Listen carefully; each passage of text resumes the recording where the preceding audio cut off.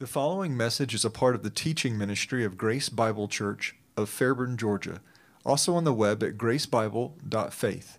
That's gracebible.faith. We're at a point now in our covenant study where I think it'd be good for us to do a little review, and I want to do that in a couple of ways. One, not counting the Noahic covenant. How many covenants have we covered? And this would be just with Abraham and his descendants. Yeah, you can count them off if you need to. It's more than three. Four. So I want to put somebody on the spot here, a couple of you, but I'm going to let you volunteer to be put on the spot. I want you to start at Genesis 1 and use the covenants as an outline and just walk me through where we are now. Last week we finished what we call the Deuteronomic covenant. So basically, Genesis to Deuteronomy, I'm going to ask two of you to do this. One of you can do the halfway, use the first two covenants that we covered, and let's say bring us to Sinai. But I want you to start at Genesis 1. And the other one from Sinai up to the plains of Moab, where we finished last week. Do I have any volunteers to do this?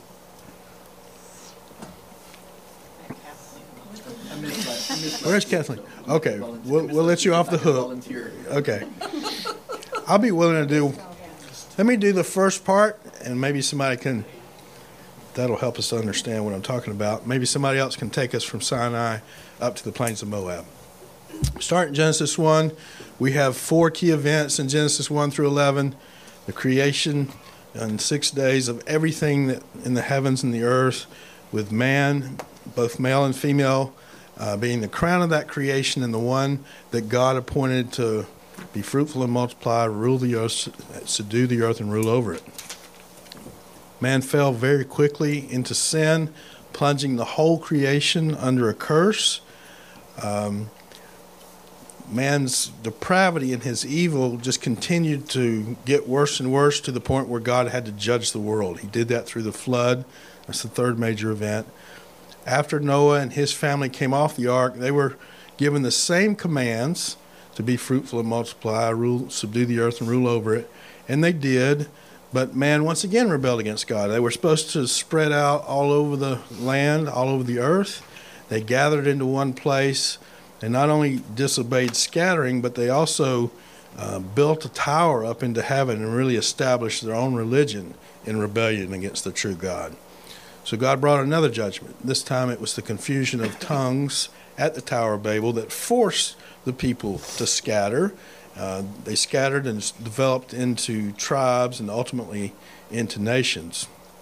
All that sets the background for what happens in Genesis 12, where God calls Abraham to leave his own family and his own country and go to a place that God was going to show him. And God promised him in the Abrahamic covenant that he would make a great name of him, that he would give him a multitude of descendants, whereas at that point he had none, that he would give him a particular land, a particular piece of real estate where that nation would live, and that he would bless him. He would bless him personally, and he would bless his descendants as a people.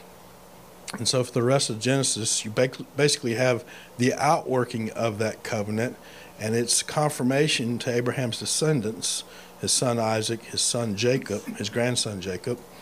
And then you have Jacob being renamed Israel and the 12 tribes being formed. Well, as part of the Abrahamic covenant, God told Abraham ahead of time that his people would be oppressed by a foreign nation for 400 years. You remember, initially they end up down in Egypt because of the famine and because of Joseph's rulership down in Egypt that was done so well. He brings his family down there, and it's within the womb of Egypt that the nation multiplies and becomes this great people. So much so that Egypt, as the most powerful military nation on the earth at that time, fears them and begins to oppress them, just as predicted in the Abrahamic covenant.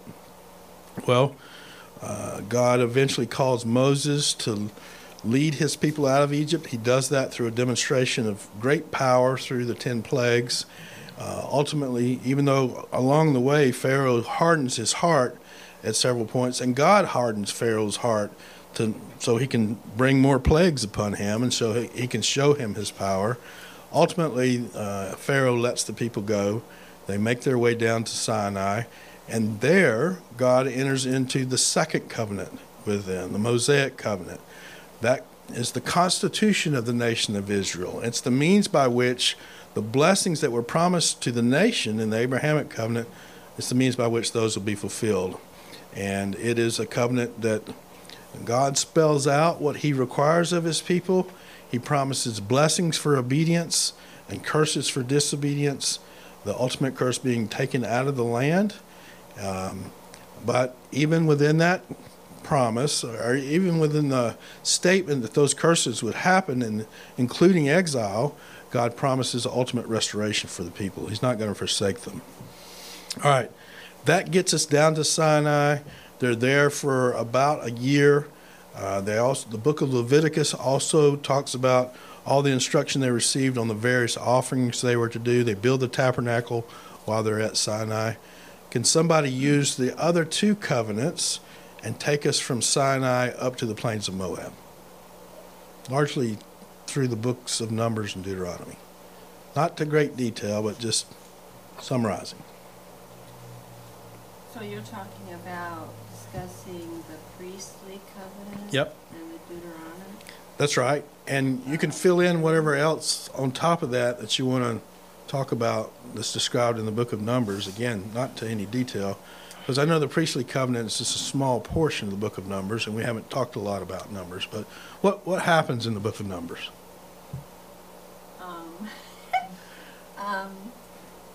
I don't know how to different. I would say, is it in the book of Numbers that we learn about how they disobeyed and he blessed them and gave them what they wanted, and they disobeyed again, and it included trying to strip Moses of his authority, and Aaron. Yeah, so basically Numbers is the wilderness wanderings, right? Starting at Sinai, they've already demonstrated that they too are a rebellious people, Israel is.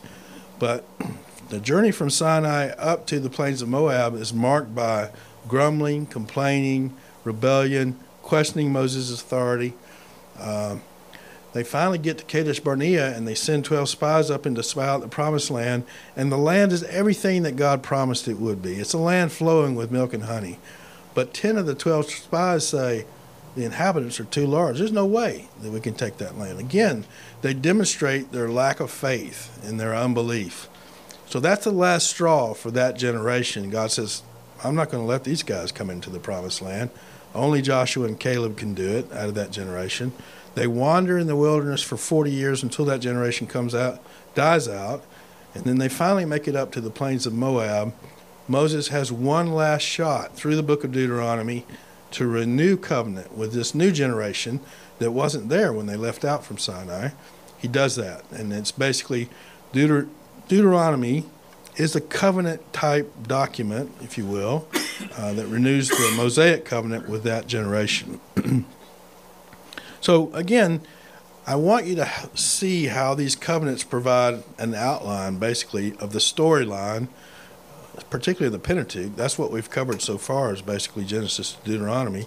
That's where 4 of the 6 covenants that God makes with Israel in particular, if you don't count the Noahic covenant, 4 of them occur in the Pentateuch. Now we're getting ready to move out of the Pentateuch into the Davidic covenant. This was a quote that I included in our introductory lesson from John Walton. I thought was worth revisiting. According to Walton, God's revelation through his covenant program provides, quote, an overarching plan of God's revealing his character, his will, and his plan. Again, his plan is not just for the nation of Israel, although they are a key player in it. His plan is for the redemption of all the nations of the world. Israel is just the means by which he's planning to do that. In so doing, God provides a foundation for relationship with him, that is, having a relationship with God so that you know him and you're becoming more like him. That's what he wants. He wants us to be holy as he is holy. It's what separates us from the rest of the created beings. We have this ability to relate to God, to know God, and He to know us in a special relationship. It also provides a means by which that relationship might be achieved, salvation. Now, for the Old Testament saint, it was believing God, taking Him at His word, and acting on it. And it's the same for us. I mean, we have a different message than what the Old Testament saint did, but salvation has always been by grace through faith. It was then, it is now. And then the structure that will define that relationship, which is kingdom. Now, I think we're at somewhat of a disadvantage because we don't live in a monarchy, but certainly Israel did in her history. There's other countries today that do. But that is the form that when Christ comes back, He's going to establish. It won't be a democracy. It'll be a monarchy with a perfect monarch, and it'll rule according to the Mosaic law. So we're going to start moving now from the book of Deuteronomy. You think about Moses being what we would call a mediatorial ruler. He wasn't a king, but he was the one that mediated between God and the people. Joshua did that same thing after him. We had a period of the judges where there was no king in Israel, and everybody did what was right in their own eyes. But eventually they moved to a monarchy with a king, and that's what we're going to talk about more today. The Davidic covenant takes place some 400 years after the covenant, or after they got up to the plains of Moab, and Moses gives his last exhortations to the people.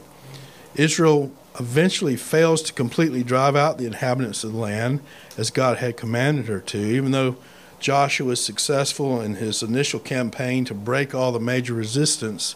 The individual tribes were not successful in driving out the inhabitants of their allotments.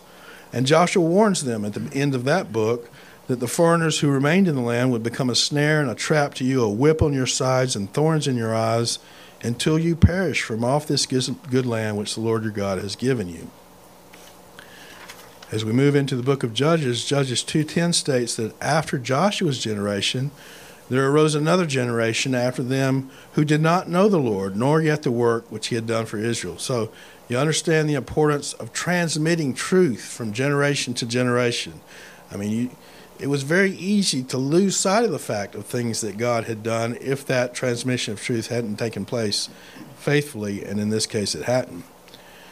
That begins what we call a spiraling down that's recorded for us in the book of Judges, where the people would walk with the Lord for a while, then they become turned away towards idolatry by those inhabitants that were still left in the land. They would become oppressed. They would cry out to God for deliverance, and He would bring a new judge to deliver them, and then the cycle would start all over again. I say cycle. It wasn't really like this or like this. It was like this. It was going down. It was getting worse and worse each time it repeated itself. And the people grew tired of this spiral, and they asked for a king. Now, there's a little bit of a paradox, because on the one hand, we know that there were kings anticipated all the way back to the promises to Abraham and Sarah, right? They were told that kings would come forth from them. And Moses lays out for us in Deuteronomy 17 of a future day when Israel will have a king, even before they first came into the land, even before the period of the judges. But their reason for wanting a king was not a good one. And we read about this in 1 Samuel 8, beginning in verse 1. Came about when Samuel was old that he appointed his sons judges over Israel. Now the name of the firstborn was Joel, the name of his second Abijah. They were judging in Beersheba. His sons, however, did not walk in his ways, but turned aside after dishonest gain and took bribes and perverted justice. Then all the elders of Israel gathered together and came to Samuel at Ramah, and they said to him, Behold, you have grown old, and Samuel had a good reputation as a judge, and your sons do not walk in your ways. Now appoint a king for us to judge us like all the nations. And again, when we think about judging in this context, it's not, even though they did some of this as far as the way that judges today decide cases or decide between people who have a dispute with each other, these were leaders and warrior leaders in particular. This thing was displeasing in the sight of Samuel when they said, Give us a king to judge us. And Samuel prayed to the Lord, and the Lord said to Samuel, listen to the voice of the people in regard to all they say to you, for they have not rejected you, but they have rejected me from being king over them. Israel already had a king. They had the perfect king with ultimate power, a king that had already won many battles for them decisively and miraculously, and now they're asking for a human king. You can tell, obviously, that it's not pleasing to God, but he grants their wish. And, I mean, they end up having a kingdom that runs through the Old Testament. Christ himself is going to be king over Israel and all the nations when he comes back. So it's a bit of an accommodation on the one hand, at least for the reason that they asked for a king. They've rejected me from being king over them, like all the deeds which they have done since the day that I brought them up from Egypt, even to this day, in that they have forsaken me and served other gods. So they are doing to you also. Now then, listen to their voice. However, you solemnly warn them and tell them of the procedure of the king who will reign over them. Every time you have a king, you lose something, in the sense that they're going to take the best of your crops, the best of your animals, even the best of your people, and bring them into their court to serve them. They didn't have to worry about that when God was their king, but that's what's going to happen to them, and Samuel warns them about that. But even with God's granting this human king to them, he's still ruling, that king is, on God's behalf. He's God's king, and God is still ultimately king over Israel as well. So they asked for a king. Saul was Israel's first king. He started out well enough. He was chosen by God, but he wasn't completely devoted to the Lord, as evidenced mainly by two things. Anybody tell me what those are? What did Saul do that caused his downfall? When he goes into the temple, he didn't wait for God to, for the prophet to come back to him with the answer that he had asked for. So he said, well, you didn't come back, so I had to go into the temple and do the sacrifice. He offered a sacrifice instead of waiting, grew impatient that way. His offering of burnt offerings instead of waiting on Samuel actually to come back. We read about this in 1 Samuel 13, verse 8. He waited 7 days according to the appointed time set by Samuel, but Samuel did not come to Gilgal, and the people were scattering from him. Samuel was late getting back. So Saul said, bring to me the burnt offering and the peace offerings. He offered the burnt offering. It came about as soon as he finished offering the burnt offering, that behold, Samuel came. Saul went out to meet him and to greet him. And Samuel said, what have you done? And Saul said, because I saw that the people were scattering from me, and that you did not come within the appointed days, and that the Philistines were assembling at Michmash. Therefore I said, now the Philistines will come down against me at Gilgal. I have not asked the favor of the Lord. I mean, it sounds like a decent case that he's making, right? Yeah. So I forced myself and offered the burnt offering. And is God pleased with that? Is Samuel pleased with that? No. Samuel said to Saul, you have acted foolishly. You've not kept the commandment of the Lord your God, which he commanded you. For now the Lord would have established your kingdom over Israel forever, but now your kingdom shall not endure. The Lord has sought out for himself a man after his own heart, and the Lord has appointed him as ruler over his people, because you've not kept what the Lord commanded you. So that was his first big mistake. And it seems as if, from this passage, his fate is already sealed. There was another incident. What was it? He didn't kill Agag. And David referred to this in his message this morning. He not only didn't kill Agag, but he didn't completely destroy all that they overtook. This is in 1 Samuel chapter 15, beginning in verse 7. Saul defeated the Amalekites from Havilah as you go to Shur, which is east of Egypt. He captured Agag, the king of the Amalekites, alive, and utterly destroyed all the people with the edge of the sword. But Saul and the people spared Agag and the best of the sheep, the oxen, the fatlings, the lambs, and all that was good. They were not willing to destroy them utterly. But everything despised and worthless, that they utterly destroyed. What was wrong with that? It's disobedient, and they were supposed to completely wipe him out. Then the word of the Lord came to Samuel, saying, I regret that I have made Saul king, for he's turned back from following me and has not carried out my commands. Samuel was distressed and cried out to the Lord all night. But because of Saul's downfall, because of these two things especially, God chose David, a man described as a man after God's own heart, to be Israel's new king. And we see through the book of 1 Samuel this tension between Saul and David. On the one hand, David sometimes plays music for Saul in his court. On the other hand, Saul is out to kill him and tries to on a couple of occasions. David, remember at one point, David has Saul dead to rights in the cave. He doesn't know he's in there. He sneaks up and cuts off a piece of his robe, but he doesn't lay his hand on Saul because he knows he's God's anointed, and ultimately God will be the one to take care of him. So we see a lot of David's character come through in his interaction with Saul. When David goes up against Goliath and Saul says, I will give you, my daughter, etc., etc., is it after that he's still trying to kill David because of David's popularity? Yes.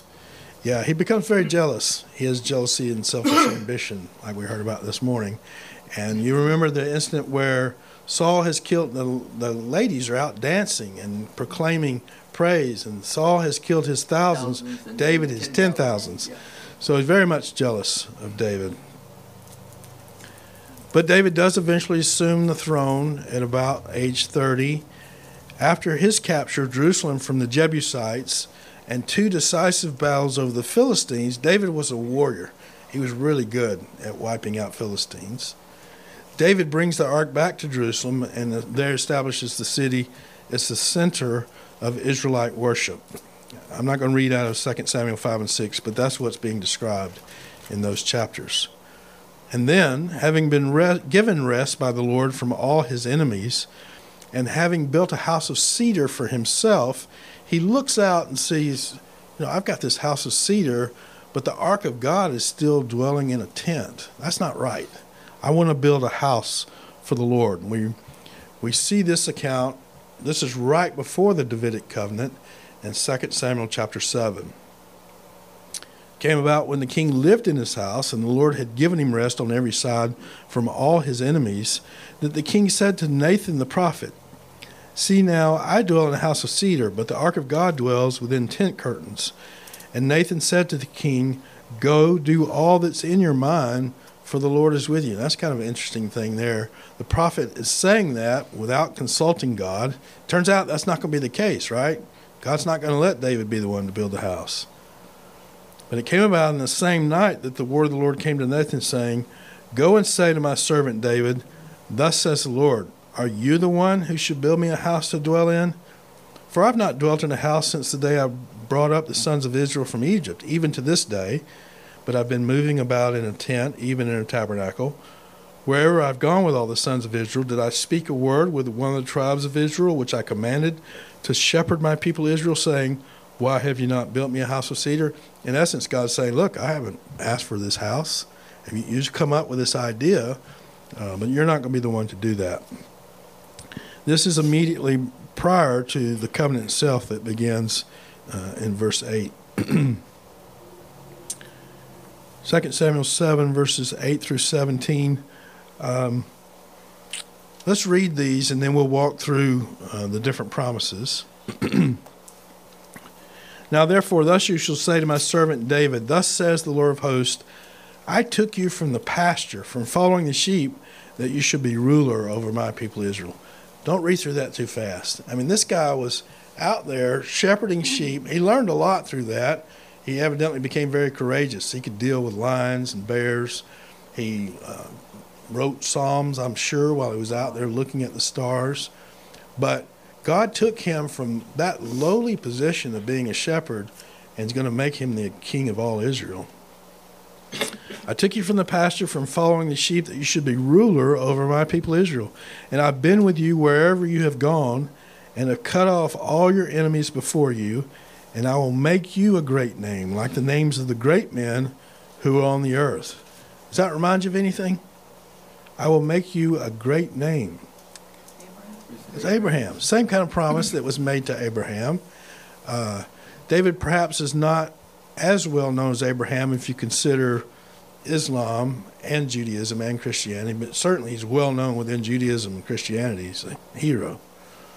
I will also appoint a place for my people Israel, and will plant them, that they may live in their own place and not be disturbed again. Nor will the wicked afflict them any more as formerly, even from the day that I commanded judges to be over my people Israel. So he's looking back at that period of time. I will give you rest from all your enemies. The Lord also declares to you that the Lord will make a house for you. Remember, all this started with David wanting to make a house for the Lord, and he was talking about a physical structure, a temple. But what kind of house is God talking about making for David? A family line, a royal dynasty, a house in that sense. That term is still used today in that sense, right? The House of Windsor, or the house regarding a particular king. He will make a house for you. When your days are complete and you lie down with your fathers, I will raise up your seed, or your descendant singular here, after you, who will come forth from you, and I will establish his kingdom. He shall build a house for my name. And he is again talking about a physical structure there. Who is that descendant that's going to build that house? Solomon. It's Solomon.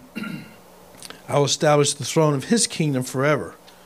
I will be a father to him, and he will be a son to me. That's a really important statement. That's the relationship that the king of Israel was to have with the true king of Israel. It's a father-son relationship, one of intimacy, one also of authority.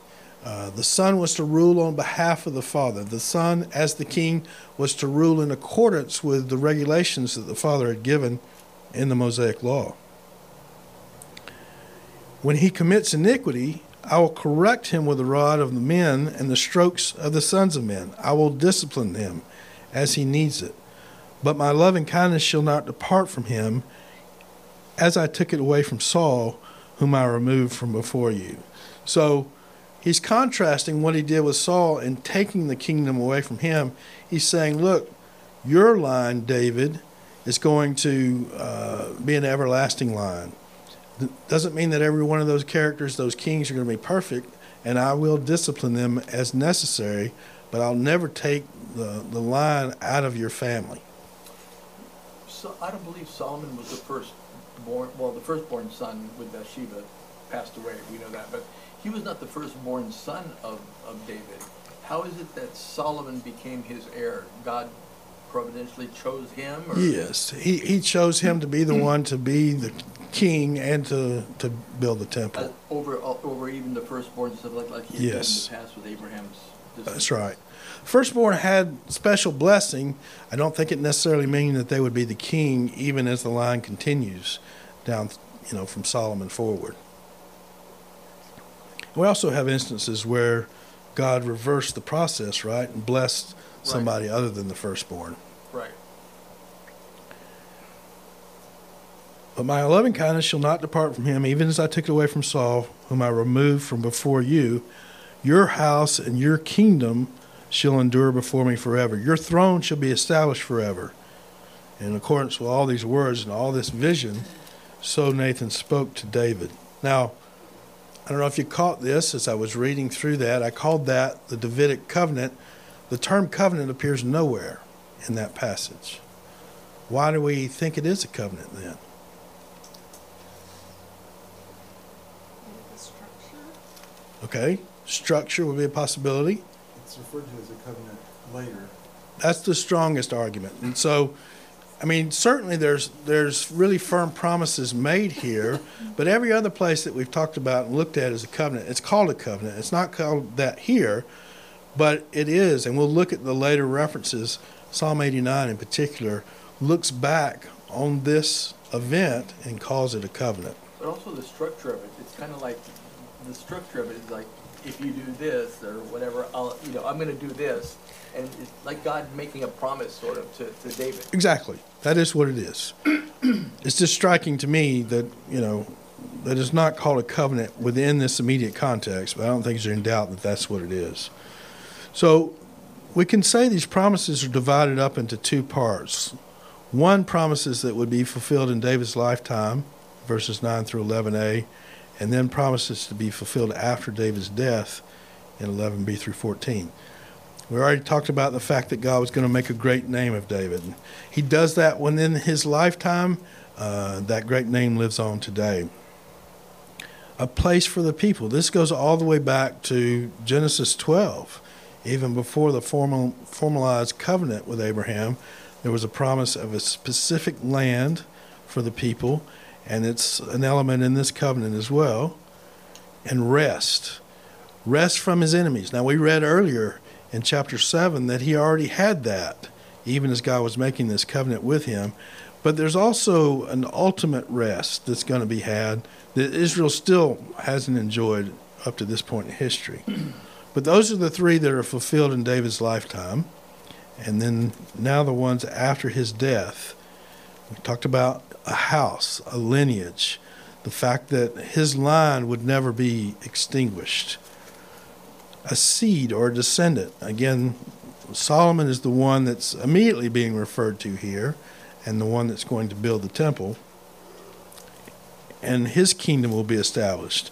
Again, he'll be the first in a long line of descendants of David that that always have the kingship, always have somebody that sits on the throne from that line. And then kingdom itself, verse 13, he shall build a house for my name, I will establish the throne of his kingdom forever. So if we summarize all this, God promised to David a great name, and under his leadership as king, he would provide a secure place for the nation, the land to dwell in, and all that. Again, you can see the connection of that with the promises of the Abrahamic covenant. Yahweh also promised that a descendant of David, not David himself, would build the temple, and that the Davidic dynasty would endure forever. To really summarize the essence of the covenant is that David would never lack a man to sit upon God's throne in Jerusalem. We have references to that, 1 Kings 8, 2 Chronicles 6, and Jeremiah 33. Let me read those to you. 1 Kings 8:25. And this is in the context of Solomon's prayer of dedication after the temple. Now therefore, O Lord, the God of Israel, keep with thy servant David my father that which thou hast promised him, saying, You shall not lack a man to sit on the throne of Israel, if only your sons take heed to their way to walk before me as you have walked. Now, we've talked about these covenants and how there's certain unconditional aspects to them. I mean, God is going to guarantee that David's descendants, the kingdom stays within their line. But at the same time, there's responsibility on their part that they walk according to the ways of the Lord. 2 Chronicles 6:16 says basically the same thing. It's the same prayer. Now therefore, O Lord, the God of Israel, keep with thy servant David my father, which thou hast promised him, saying, You shall not lack a man to sit on the throne of Israel, if only your sons take heed to their way, to walk in my law, as you have walked before me. And again, that law is the law that was given through the Mosaic covenant. And then Jeremiah 33 is one that we've read before. Thus says the Lord, David shall never lack a man to sit on the throne of the house of Israel, and the Levitical priest shall never lack a man before me to offer burnt offerings, to burn grain offerings, and to prepare sacrifices continually. That last section being the priestly covenant that we covered from Numbers 25, and the sons of Zadok being the ones that show up in the millennial kingdom in fulfillment of that. I know I've shown you this diagram before. To me, it's really helpful to summarize a lot of the Old Testament, particularly in Kings and Chronicles. You have a united kingdom under Saul for about 112 years, Saul, David, and then Solomon. The kingdom divides because of Solomon's sin in 931 BC, 10 of the tribes going north, all the kings of the north being bad kings. And they came from several different lines or families. But the southern kingdom is the line of David. That's the one to whom the covenant promises are made. Two tribes, Judah and Benjamin. They had a lot of bad kings as well, but they had some bright spots in there with 8 good kings. Northern kingdom, because of their idolatry, ends up being taken into captivity by Assyria in 722 BC. The southern kingdom lasts a little bit longer. They have a 3-stage captivity. 605, Daniel and his 3 friends are taken captive under Nebuchadnezzar. 597, Ezekiel and 10,000 others. And then ultimately, Jerusalem is destroyed in 586 BC. The last king on the Davidic throne was a guy named Mattaniah, whose name was changed by the king of Babylon to Zedekiah. He was the last king of the southern kingdom, and there has been no king since. Christ came in the line of David, and of course everybody understood that he had to come in the line of David, and that's why Matthew goes to such great pains to show that he's in the line of David in his gospel. He never ruled from the throne in Jerusalem. He offered the kingdom, and it was rejected. So he sits on a throne now, to be sure, but that's the Father's throne in heaven. He's at his right hand. What he promises to the overcomer in the book of Revelation is that when he comes back, those who have overcome will sit down with him on his throne, just as he sat down with his Father on his throne. But the Davidic throne is in Jerusalem. That's where all the other Davidic kings reigned from, and that's where Christ will reign from at his return. All right, we've talked about how these covenants work together, and perhaps you've seen some of these connections already as we've read through the passage in the Davidic covenant, but it's interesting to me to put them in a chart form like this, help you see them better. International reputation, God was going to make of David a great name, just as he promised Abraham in Genesis 12. The land inheritance has been an important part not only of the Abrahamic covenant, but the blessings of the Mosaic covenant are all tied to the land.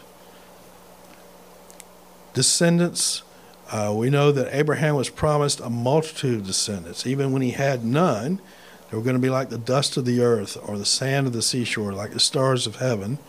And that's part of the Davidic covenant as well. It's a little bit different in that he's talking about a particular descendant that's going to be born, and the kingdom is going to be guaranteed to him, and he's going to be the one to build the temple. But descendants are still a big part of the covenant.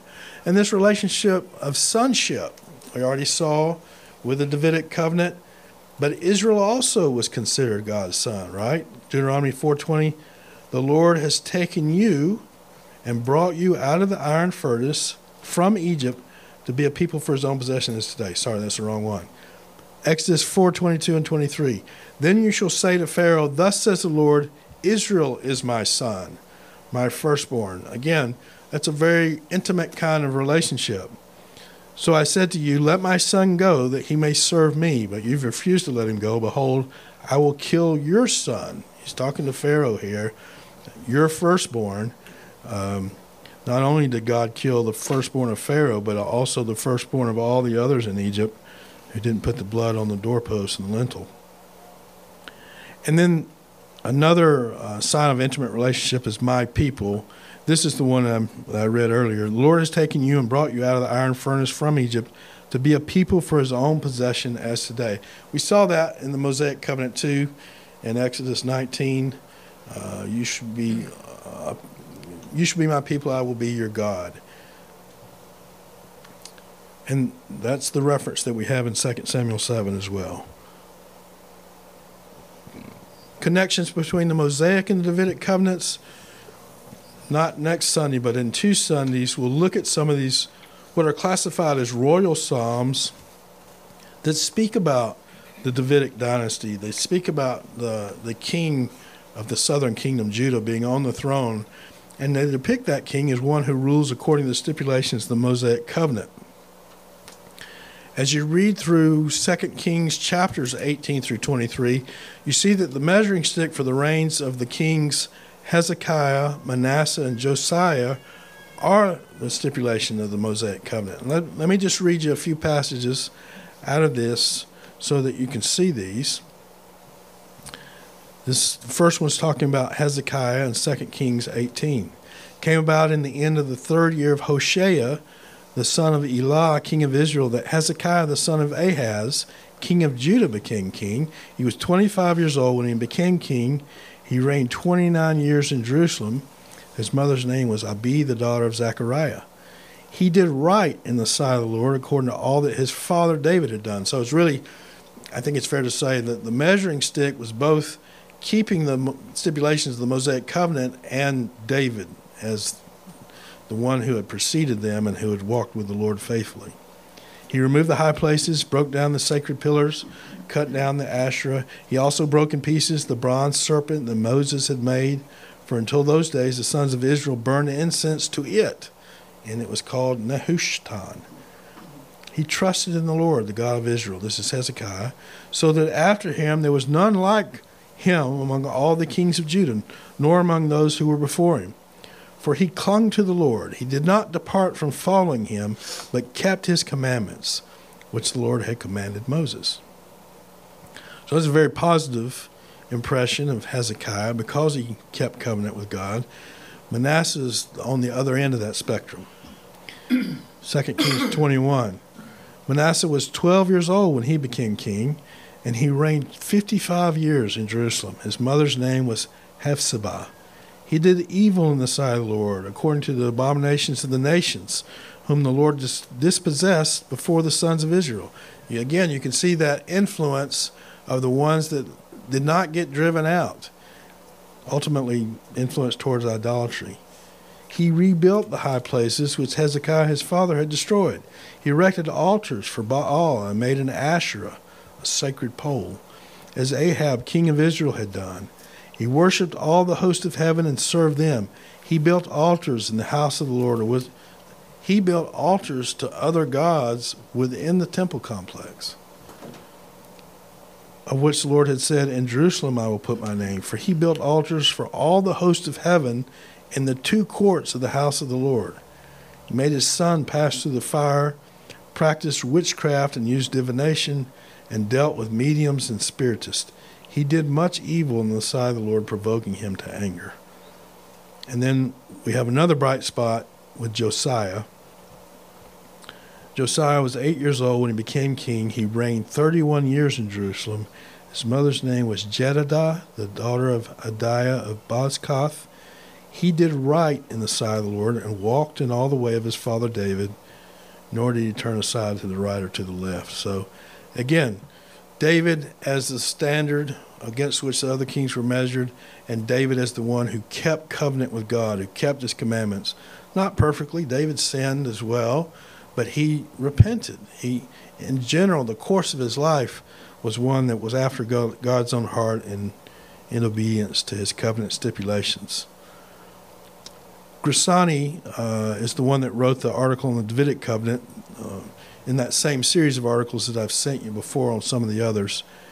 He states it well in saying that the proper role of the Davidic king was to lead his people in keeping Torah. We see that in Deuteronomy 17. We see the examples of those who did and did not do that in 1st and 2nd Kings. All right, that's part one of the Davidic covenant. In 2 weeks, we'll start looking at some of these Psalms. Probably read one of them next week as part of our scripture reading. But we'll look at these Psalms that reflect on this Davidic covenant and on the relationship that God has with his Davidic ruler. Questions?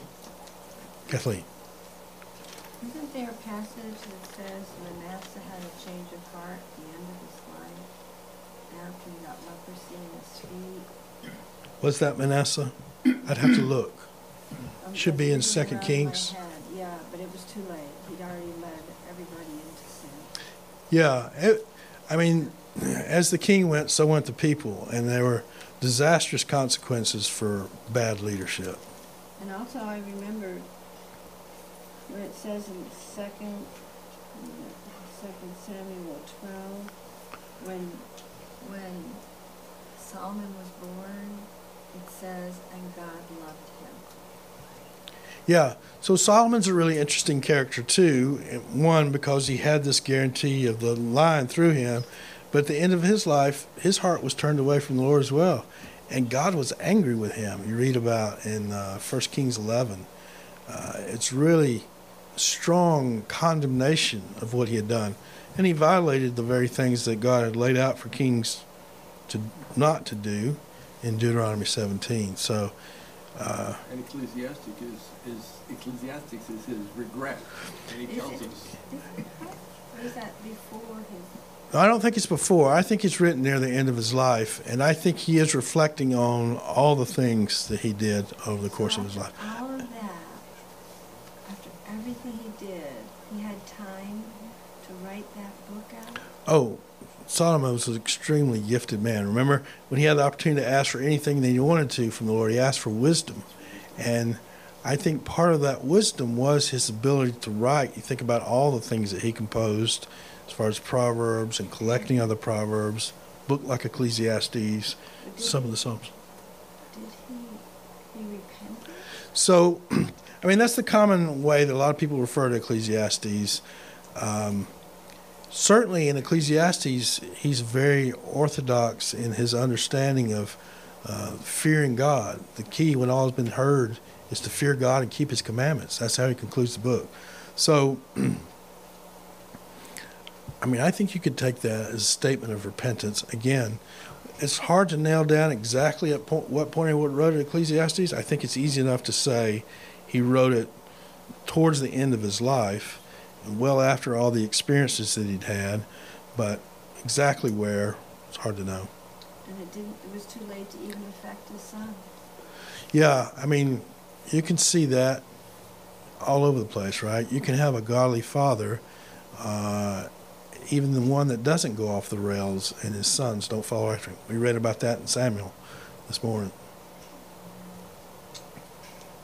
Yep. All right. Don't forget about FOF tonight.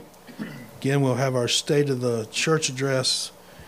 Sounds like a presidential address. So State of the Church update in our second hour next week. And that's our word of prayer, and we'll be dismissed.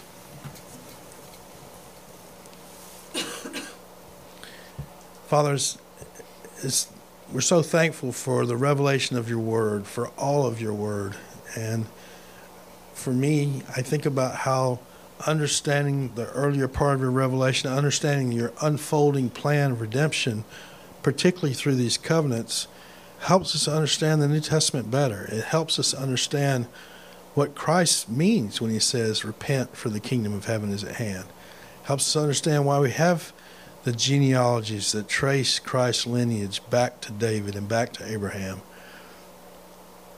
I think it also helps us understand the distinction between Israel and the church, both glorious institutions that you've founded, but different from each other, distinct from each other, and yet again, similar in many of their roles, certainly similar in that both are reconciled to you ultimately. The church is Jew and Gentile in one body, reconciled today, getting the spiritual benefits of the new covenant ahead of the nation of Israel. But Israel being the root and trunk of the tree, and the one through whom Messiah came, the one through whom we have the scriptures.